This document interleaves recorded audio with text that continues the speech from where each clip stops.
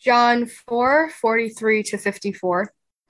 After the 2 days, he departed for Galilee, for Jesus himself had testified that a prophet has no honor in his own hometown.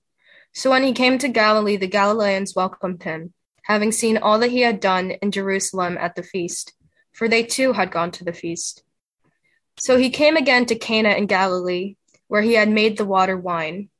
And at Capernaum, there was an official whose son was ill. When this man heard that Jesus had come from Judea to Galilee, he went to him and asked him to come down and heal his son, for he was at the point of death. So Jesus said to him, "Unless you see signs and wonders, you will not believe." The official said to him, "Sir, come down before my child dies." Jesus said to him, "Go, your son will live."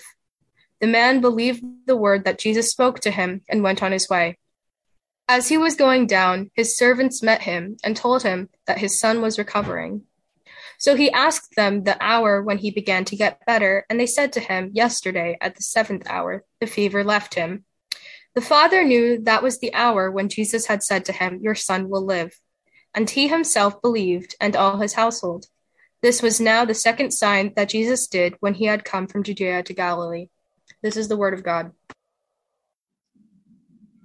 I remember when I was not a Christian, one of the selling points of Christianity was supposed to be, all you need to do is believe. It sounds so simple, and one of the appeals for somebody who's maybe not wanting to radically change their life, when it's presented that way, is, wait a second, I get all of these things, forgiveness, life after death, and not much is required of me. Are there certain foods that I'm not supposed to eat?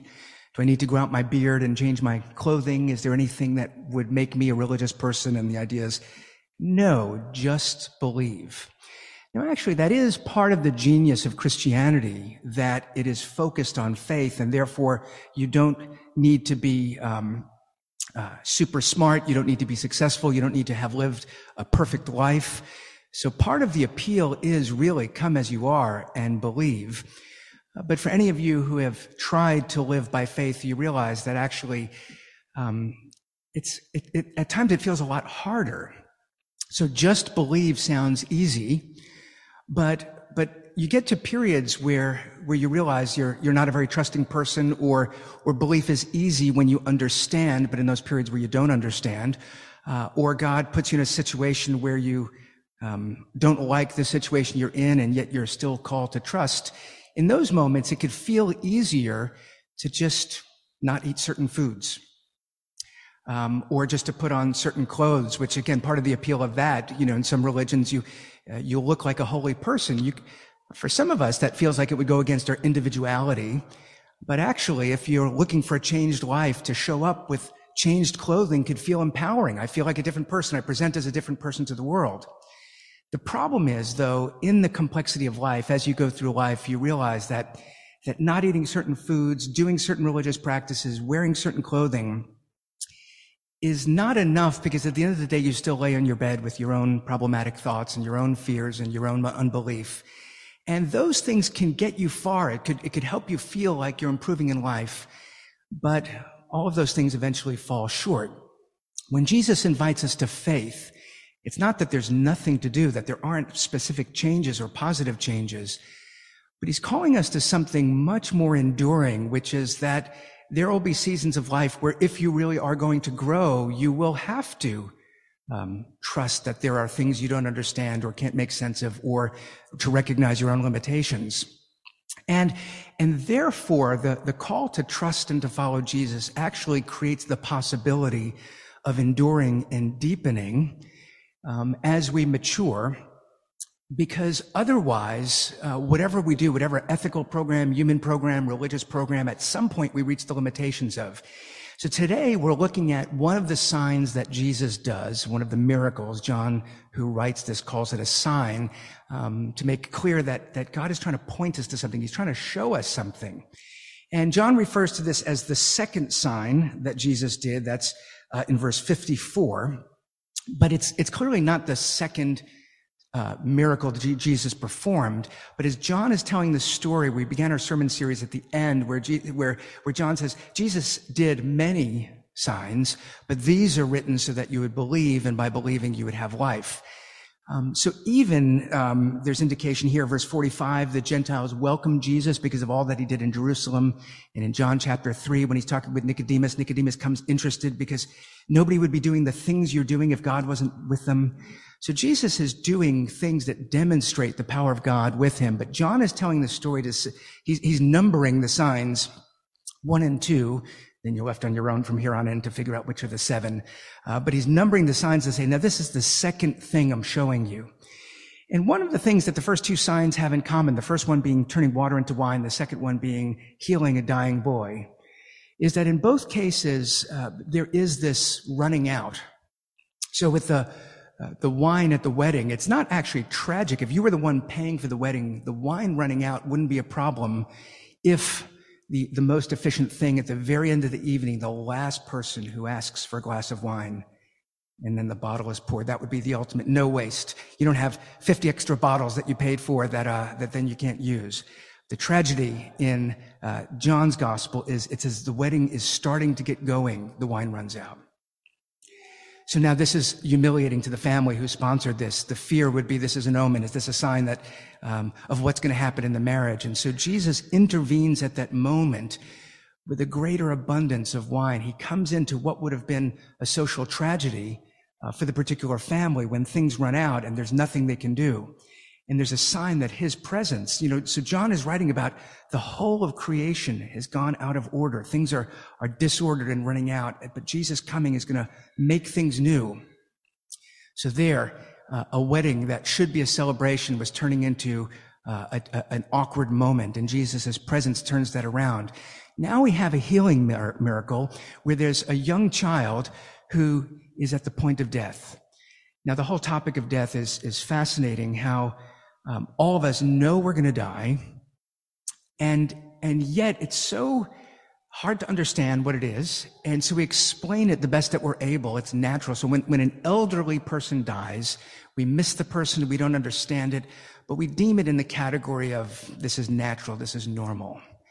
We just accept that. We have to. What choice do we have? But when a young person is dying, it confronts us with just the awful reality of death. Why this? Why before its time? So here again, you have wine that runs out early in the wedding festival. Now you have a life that's running out long before its time.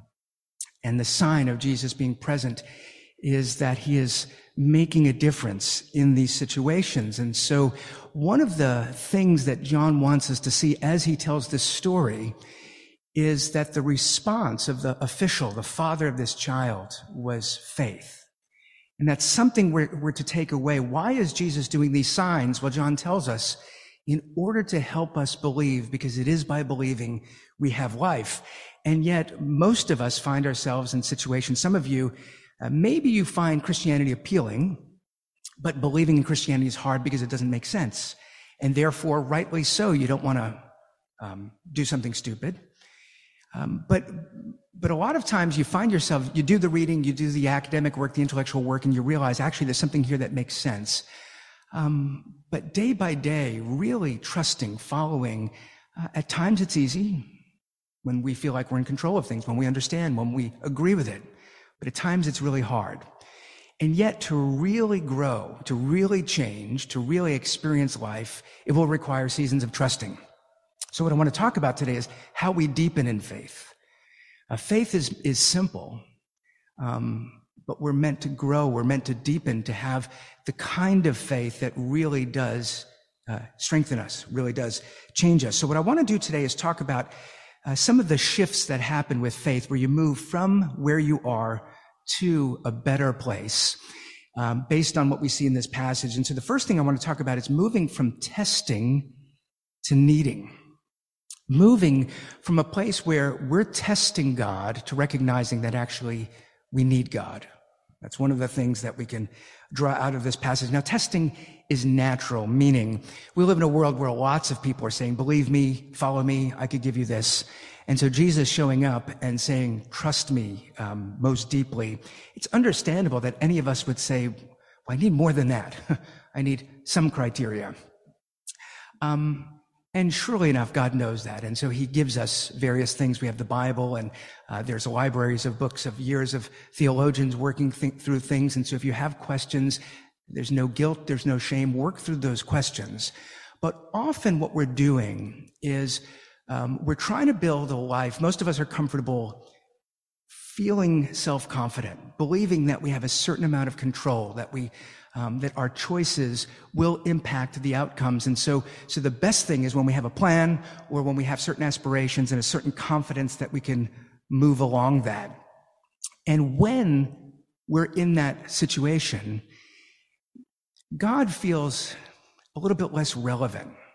And so it's easy. We have the luxury to be like, do I want to believe in God? Would this be beneficial? Does it make sense to me? And that's understandable, but often a growth point, either where we step into the faith or where we deepen in the faith, is when we're exposed to our own vulnerability. It's not the only way. There's lots of ways that we grow. But this is a typical way where at some point we realize we don't have the control that we thought we have. We don't have the understanding we thought that we had. Those are points where sometimes God starts to feel more relevant, not because we're interested in religious things, not because the particular problem is a theological problem. It could be very practical.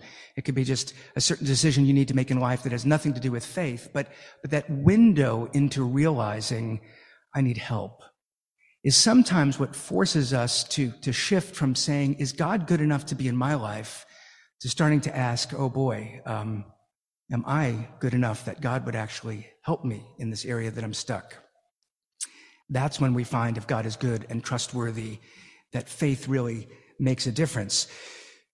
In verse 47, we find that this man comes not because he's just curious about Jesus. He doesn't come with questions. He doesn't come looking to be entertained. He comes desperate. It says, when this man heard that Jesus had come from Judea to Galilee, he went to him and asked him to come down and heal his son, for he was at the point of death. So at this point, Jesus, this official, doesn't simply want to ask a few questions first to see if Jesus meets the qualifications. He has nowhere to go. His son is so sick he's about to die. And he's heard from people in the region, this man Jesus was doing all sorts of things in Jerusalem that you would not believe. And so that's what desperate people do. Maybe he can help. So he goes and invites him to come down. But then verse 44 and verse 45 gives us the background. Jesus himself had testified that a prophet has no honor in his own hometown. So on the one hand, hey, this is Jesus whose family we know. They feel so ordinary. How could he be anything more than ordinary? But now the opposite problem. He returns to the northern region, Galilee, and word has gotten out that when he was in Jerusalem, he did things that make it look like the power of God is with him. And in our celebrity culture, most of us would say, oh, that's the ultimate honor, that people are like, did you hear what Jesus said? Now everybody wants to know him. And Jesus is like, I don't want you to know me because you're impressed by me. I don't want you to believe me because you think I could do great things for you. And there again, even in his own hometown, maybe now that people are drawn to him, he's not feeling yet like they're fully honoring him. They don't get it. And so in verse 45, it says, so when he came to Galilee, the Galileans welcomed him, having seen all that he did in Jerusalem at the feast. They're moving closer, but they're not there yet. And so when this man makes a request of Jesus, Jesus responds in a way that maybe is a little bit surprising. The man comes with desperation. Can you come down with me to heal my son who's at the point of death? And in verse 48, Jesus said to him, unless you see signs and wonders, you will not believe. This man is not asking for something that will help him believe. He's asking for the life of his child. The comment of Jesus is a little bit jarring. One thing that helps us is to realize that in the Greek in which the New Testament was written, you is plural. We just don't have good ways in English to do that unless you're from the South and you say y'all, or if you're from the Bronx and you say yous. There are plural versions of you. But Jesus says, unless you see signs. And so who's he speaking to? Well, he's speaking to other Galileans, but he's speaking to us. John wrote these things down. Okay, you're here, you're about to see this, and you think you're honoring Jesus because you're now a bit impressed by him. But unless you see signs and wonders, often you don't believe. But this man is willing to take the risk. And So he actually has no choice but to believe. A lot of us can be impressed with Jesus but not trust him. And signs in themselves, you go back to the book of Exodus, and Moses is like, how will Pharaoh believe me? And God says to Moses, I will show these mighty signs. And some of them make Pharaoh step back, but at the end of the day, his heart hardens. The sign in itself is actually not enough to really believe. And sometimes we could believe without a sign. But John knows we need help, and so he records these signs. What happens for this man, the reason that he is more willing to just get right to the point, Jesus, can you actually do something for me, is because he's not looking for his questions to be answered. He's looking for the child that he loves to be healed. And many of us, there's lots of stories of people becoming Christians at that kind of vulnerability point. Your life falls apart in some major tragic way and you have no place to turn. And God is so kind and generous that often he meets us there despite how we've lived, what we think about God. And that really is one of the beautiful things about Christianity. There's an invitation to come as soon as you see that this might be right, come. The funny thing is our lives are filled with signs that we are vulnerable, that we're not as in control. But those are moments that we don't see the relevance of God for them. And so I'm talking about signs that we're not in control of our lives. We are meant to be in control of our lives. We're meant to learn and to be responsible and to make good choices. But sometimes when you're successful at doing that, you don't realize that there's so much more, that maybe you can manage your career well. But as soon as news comes that a hostile nation with nuclear arms wants to attack us, if your greatest hope is self-confidence, you are unprepared for that moment. And so there are so many moments in our lives where we get a window into, you just can't control all the elements. And so one example, for years I've been trying to conquer how to sleep better.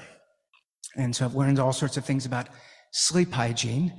And I've had nights where I've done the right thing, all of the things that I control. No caffeine after lunch, no looking at devices after dinner, trying to have some wind down routine, and then you lay in bed and you hear a mosquito buzzing in your ear. And that's all it takes. It's this tiny thing. It's a mosquito. It's not a huge tragedy, but I did everything I could to guarantee a night's sleep. And now I'm going to wake up in 2 hours itchy, where every time I doze, I'm going to have this buzzing in my ear. And so you get up and you turn on the light to control the next thing, which undoes the wind down process, as now you're angry and furious and trying to find this little thing in your room. Life is filled with these reminders that, yes, do everything you can. You don't throw your hands up in the air and be like, that's it, I'm going to do nothing. No, don't have caffeine. Don't look at devices. But sleep is one of those things that reminds us, actually, we can't just do it because we want to, because we choose to. And that's where faith is important, because we realize the whole of our lives is filled with vulnerability. And God doesn't seem relevant to a specific goal that we think we could achieve. But once we get a window into how much God is already working, how much God is protecting, how much we actually depend, then we move from testing God to trusting God. That's actually an important move for us to make. If you need God to prove himself to you, you may find that though the criteria is there, you're just not able to see it. It's when you start to hope that God will take care of you that then we realize there's actually something more important than God meeting my criteria. And that's often a window into finding out why the gospel is good news. Now here's a second shift, a second way that we grow, not simply from testing to needing, but from thinking to trying. From thinking to trying. Now, some people's view of faith is it's the exact opposite of thinking. And some people, that's the appeal is, I don't have to figure it out. I don't have to think. I could just believe. And of course, that's not what Jesus comes as a teacher. Jesus has a lot to say. Jesus has left us a Bible. So we're to listen, we're to learn, we're to think. But the opposite error is to feel that sense that as long as I understand, then I have confidence, then I have control. And some of us will spend all of our time trying to figure it out, and then we never get to actually doing. And it is that combination hearing and doing, of thinking and practicing, where faith deepens. If we're not thinking, if we're just living, believing that God will be sort of in and around us, that any foolish decision we make, God will bail us out from, then we're not thinking. But if we're staying at home behind the next theology book, afraid to go out into the world because it's just easier to have the next question answered, you're actually not going to really deepen in faith either. It's that combination to be thinking and trying and to go out into the world and to test the ways of God, and when they don't work, to then reflect, did I misunderstand? Did I do it wrong? Or actually, now that I'm here, is God showing me something broader? Is God showing me something different? That's where we grow.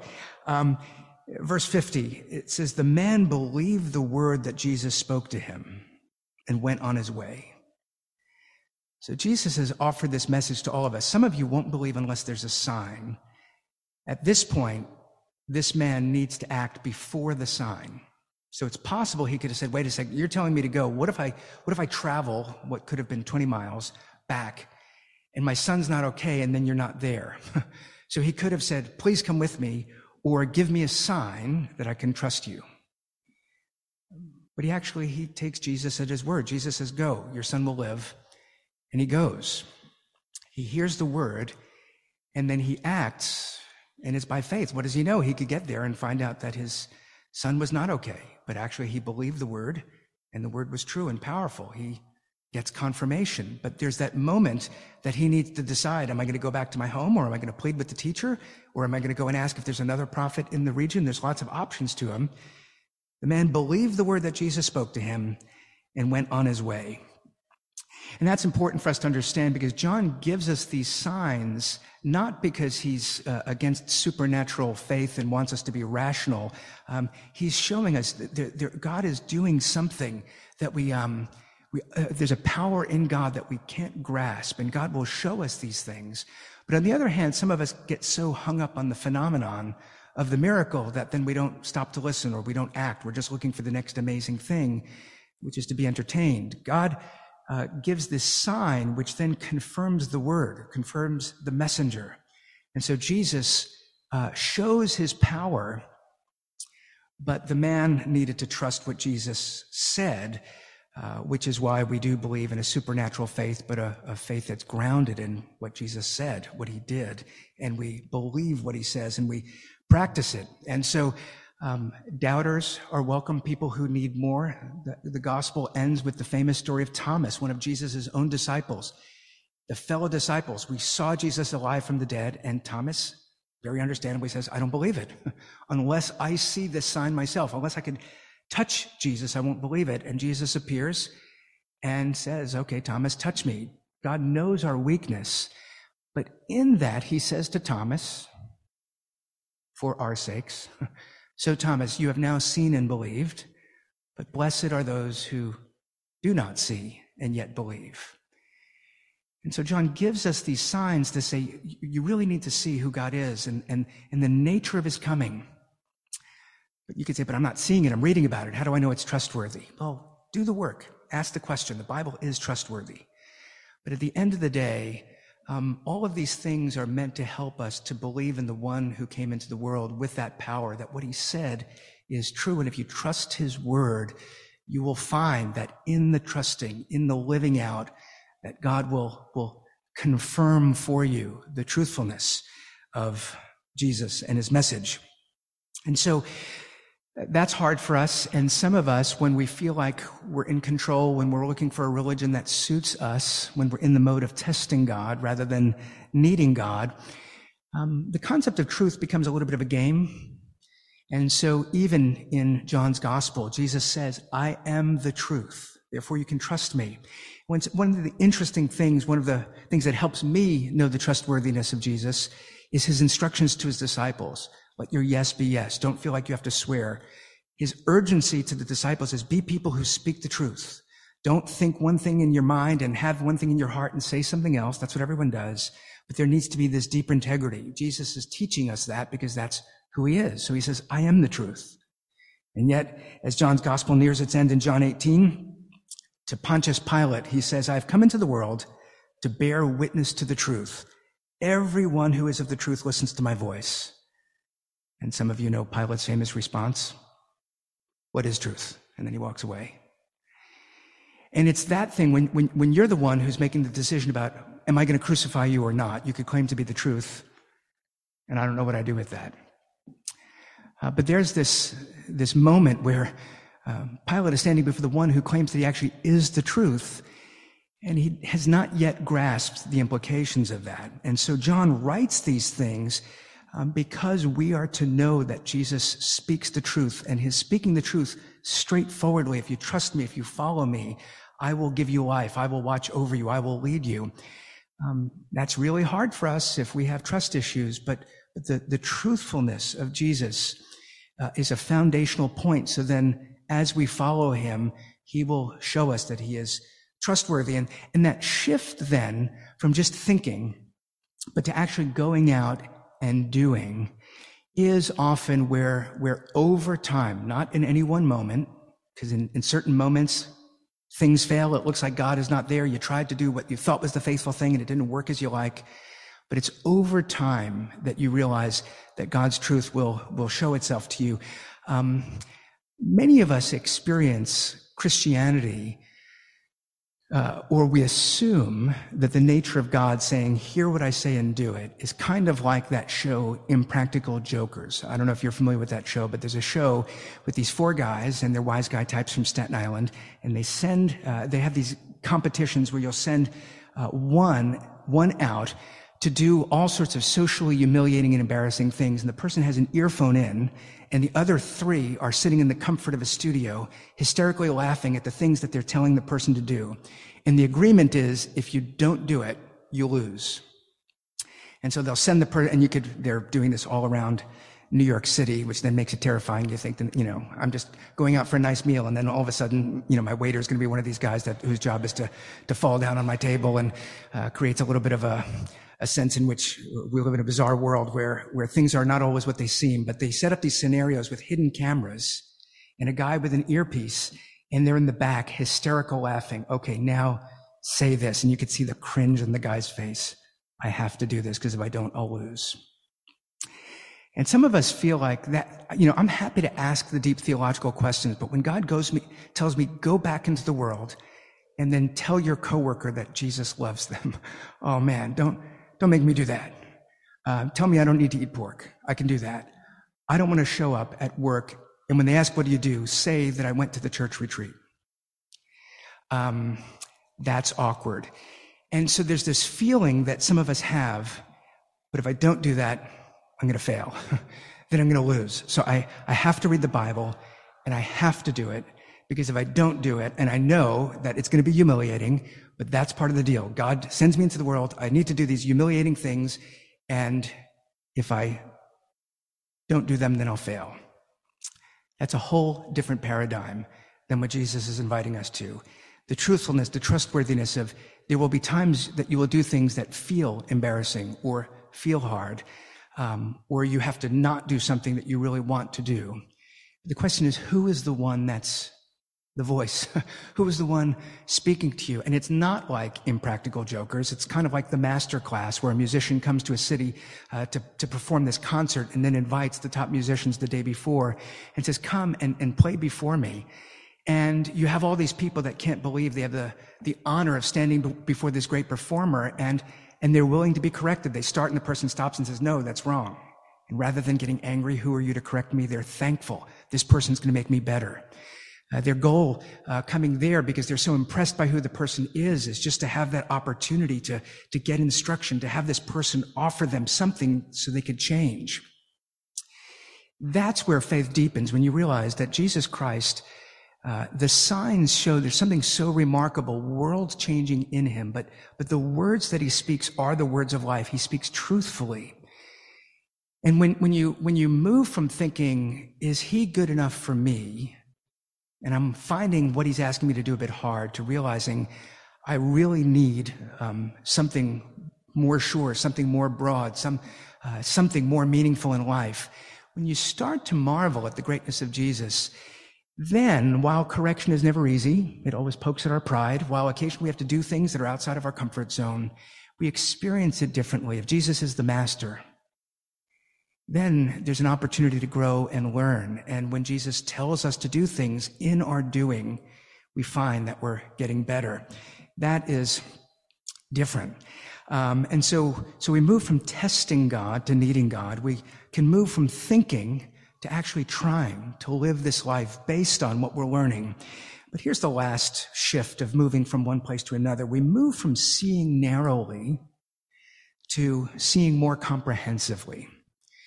Narrow to comprehensive. What I have in view is the question of whether or not God is relevant, useful, helpful often comes to us when we have a particular kind of need. Now, some of us we look at the whole of our lives and you just realize, I just need help broadly. And God can do that. But often, or that's a time when God's comfort comes into our lives. But often there really is a moment where we become focused on one particular thing. I fear that I'm going to get laid off in the next layoff, or I fear that I'm not going to get into this graduate school, or I fear that the person I'm interested in won't be interested in me, and that I will wind up being alone for such a long time. The various specific things that we want then become areas where we have to trust God because we don't have control. You know, if your company is making decisions about layoffs, you could do all you can. You could show up and you could be faithful and you could be open to try to demonstrate all that you've done and why you're still an asset, but the decision is not yours. And so therefore you have to trust God. Sometimes we become focused on one particular thing that without realizing it, the assumption is that's the sign, that's the testing. What if you do this? I will trust you. But if you don't, how can I trust you? And really, the kind of faith that Jesus is calling us to over time has to become more comprehensive, where you realize you can trust God with all of the specific things in your life, but God is doing so much more that you're even aware of. So if there's something where it doesn't seem that God is doing enough, you don't have to draw the conclusion that God is not real, or God doesn't love me, or I haven't met the qualifications, or God is being punitive. But maturing and deepening in faith is where we grow in the sense that God is taking care of us in far more ways than we're aware of. And yes, we bring that focused concern to God, but we bring it in a different way when there's a trustworthiness to God. Rather than, okay, God, for us to get through this together, for me to keep going as a Christian, you need to do this one thing. The man in the story, the official, he had one specific need: heal my son. He had to believe Jesus at his word. But what's interesting is, as things unfold, as he goes, he finds out that Jesus heard his request. Jesus healed. God showed grace. But the way John tells the story, the finding out, shows that there was a realization this man had that then led to him having a deeper faith. So verse 52, the official asks, there are a bunch of servants as he's going who come to meet him with this great news: your son has been healed. So he never even gets there. Verse 52, the official asked the servants the hour when his son began to get better, and they said to him, yesterday at the 7th hour, the fever left him. So here's the scenario. Jesus, can you heal my son? Can you come with me? Go, he will be healed. Are you coming with me? No, believe me. He goes. And then the servants meet him. Your son has been healed. What's one thing you could think? Whew, I didn't even need Jesus. Good thing I didn't bother having him come. My son was healed. When he asks, wait a second, when did this happen? And the servants say the 7th hour, verse 53, the father knew that was the hour when Jesus had said to him, your son will live. See, at this point, he has the beginnings of faith. He had to trust Jesus. He was desperate. There's nobody else who could help him. Jesus said, I will do it. And he went, assuming Jesus spoke the truth. And now he's seeing how things come together. Wait a second, at the same time he said it, then it must be not coincidental. It must be that the power of that word or the power of this person somehow healed. It's as he's seeing things come together. And for how many of us is that how we look back on life? You know, when you're looking forward, you never know what's going to happen, but you look back and you realize, oh, in that scenario, God had done a number of things. God spared me from saying the thing that I didn't want to say, or God must have protected me. And the coincidences of things that could go wrong, there are so many things in life that could have gone wrong. And you look back and you realize God has been kind to me by providing, by protecting, by sustaining in ways I didn't recognize at the time. It's as you look back in particular ways and you realize God is not just there and, with a one-to-one correlation. Right now, my need is this. God, can you do it? And then if he does it, then I can take the next step of faith. But when you start to recognize God is working in our lives in much broader ways, it creates the possibility that God could do something different from what you desire or expect and still be trustworthy. And that you could come out of challenging situations in life on the other side stronger, having grown, which is not to say that there aren't real tragedies, that we're not left with lifelong questions. I'm not saying that. But some of us, if the correlation is only one-to-one, God, here's my deepest need and you need to meet it, we're setting ourselves up for failure because God is doing so much more that if we can see it, then we would trust him in a way that actually empowers us to face those really hard situations. And so when I say this man's faith deepened, in verse 53, that verse ends, it says, he himself believed and all of his household. So that's the progression that I'm taking us through. Jesus says, you'll not believe unless you see signs. But then it says, the man believed Jesus at his word and he went.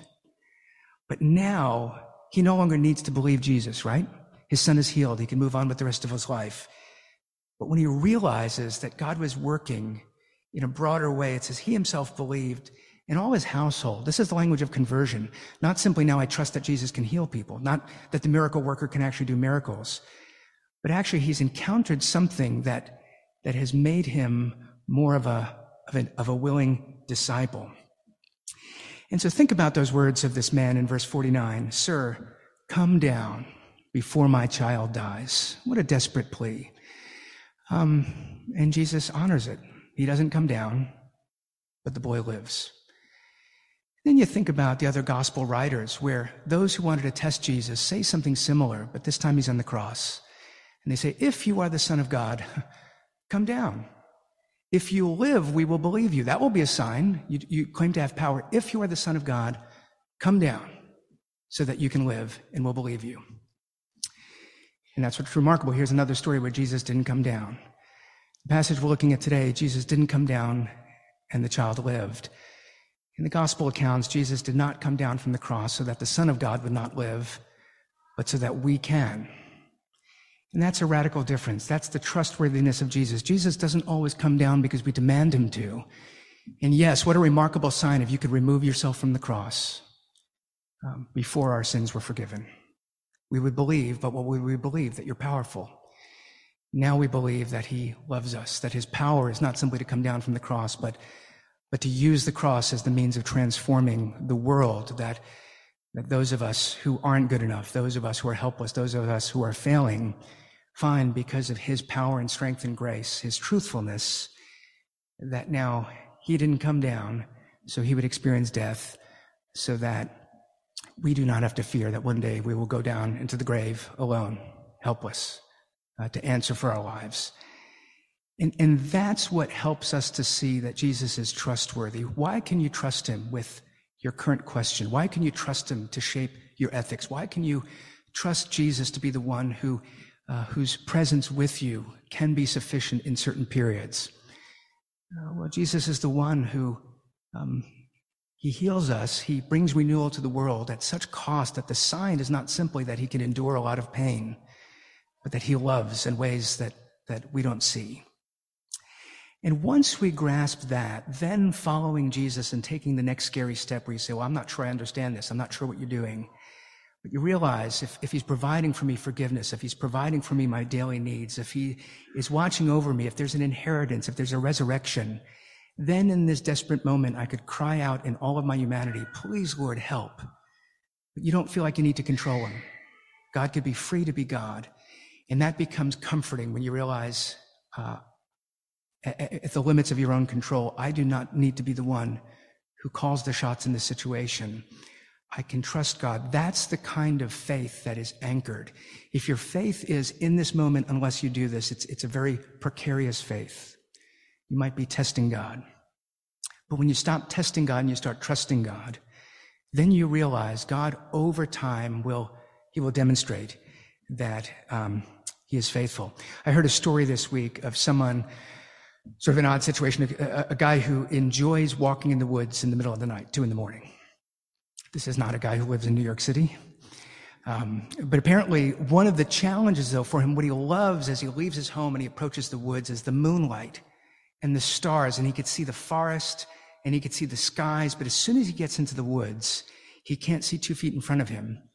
And so in order to not trip, he needs to turn on a flashlight. But as soon as he turns on the flashlight, he could see the next 10 feet. But then he can't see everything else. He loses the forest. He loses the stars. And so he has the desire to see both at the same time. I'd like to encourage him to walk at noon after a morning coffee, or go at 2 after lunch, have a nap, if you would like to see everything. But there he is in that moment that either he could take it all in or he can know this next moment. Yes, most of us, we want to go through life being able to understand everything God says, to see his provision. But there are times in life where we can't see it all. And we need to see the bigness of God and his promises and his purposes. But we also actually need to focus on this thing in front of us. That's the concern. And it's not wrong for us to say, oh, Lord, right now I just need to know that if I take the next step, I'm not going to fall. But sometimes in the doing of that, it's hard to take in that, but God is still there. The moon is still in the sky. The whole forest still exists. There's far more that you could hear that you can't see. And Psalm 119, the word of God is a lamp to our feet. You know, sometimes you don't know the next faithful decision. And so you pray and you wrestle, and Jesus says, trust me, speak the truth, love, forgive, act with boldness, whatever it may be that you sense, here's the next thing I need to do, but I don't know why, and I'm not sure I want to, and I'm afraid of how it will come out. But we need to have the kind of faith that says, even right now, if I don't know that God is upholding the whole universe, I've come to know God well enough to know that it's true. And so sometimes you don't need to worry about what's in front of you because God is taking care of you. Rejoice. But there are times that all you can do is focus on the next step. But for us to take that step with a measure of confidence, we need to recognize the truthfulness, the mercy, the love, the grace of Jesus Christ, who promises that he will be our shepherd. Jesus in John says, I am the door. So some of us think, good, I'm going to go through Jesus, but then walk my own way. Jesus also says, I'm the good shepherd. I will lead you. And that's when our faith deepens. That's when we move beyond just satisfying our curiosities or having a principle that makes our lives better to really being oriented to the world where we can be deep, where we can change, where we can grow. And so when Jesus says, don't be anxious, he's not saying because the thing that you fear won't happen, but because God is doing things that you don't see, that you don't understand. And so don't worry only about one thing. So if you're worried about one thing, speak to God, be faithful, trust him. But while you're worrying, step back and realize God is doing a lot more, and you can trust him. And that depth of faith is what will prove over time that you're living wisely if you're following Christ. If this is hard for you, don't feel guilt. Take the next step, though. When you follow Jesus, he will prove over time that he's trustworthy. And so I just want to encourage that kind of faith. Let me pray for us. Our Father, all of us are here with questions, with fears, with doubts. Maybe they're of a different nature. We have different backgrounds. We're wired in different ways. Some of us may be here with such great confidence that we don't necessarily know how Christianity could improve our lives. And yet the truth is we're all vulnerable. There's so much that we don't understand, so much that we can't control. And Lord, we're grateful that you're patient with us, that you are kind, that you are a provider, that you speak the truth, that you are generous, that you are forgiving. So many things, Lord, help us to take hold of the fullness of what you offer to us so that we would not be weak, but that we would be strengthened. And Lord, help us this week to move forward, seeing everything that we can.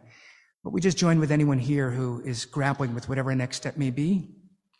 Lord, may your word speak truth into their lives so that they would have something to hold on to. And so may we all see your faithfulness. May we all live with gratitude this week. But show us mercy that those of us who are a bit anxious this week, we might have that peace that passes understanding. Thank you for that possibility. We pray these things in Jesus' name. Amen.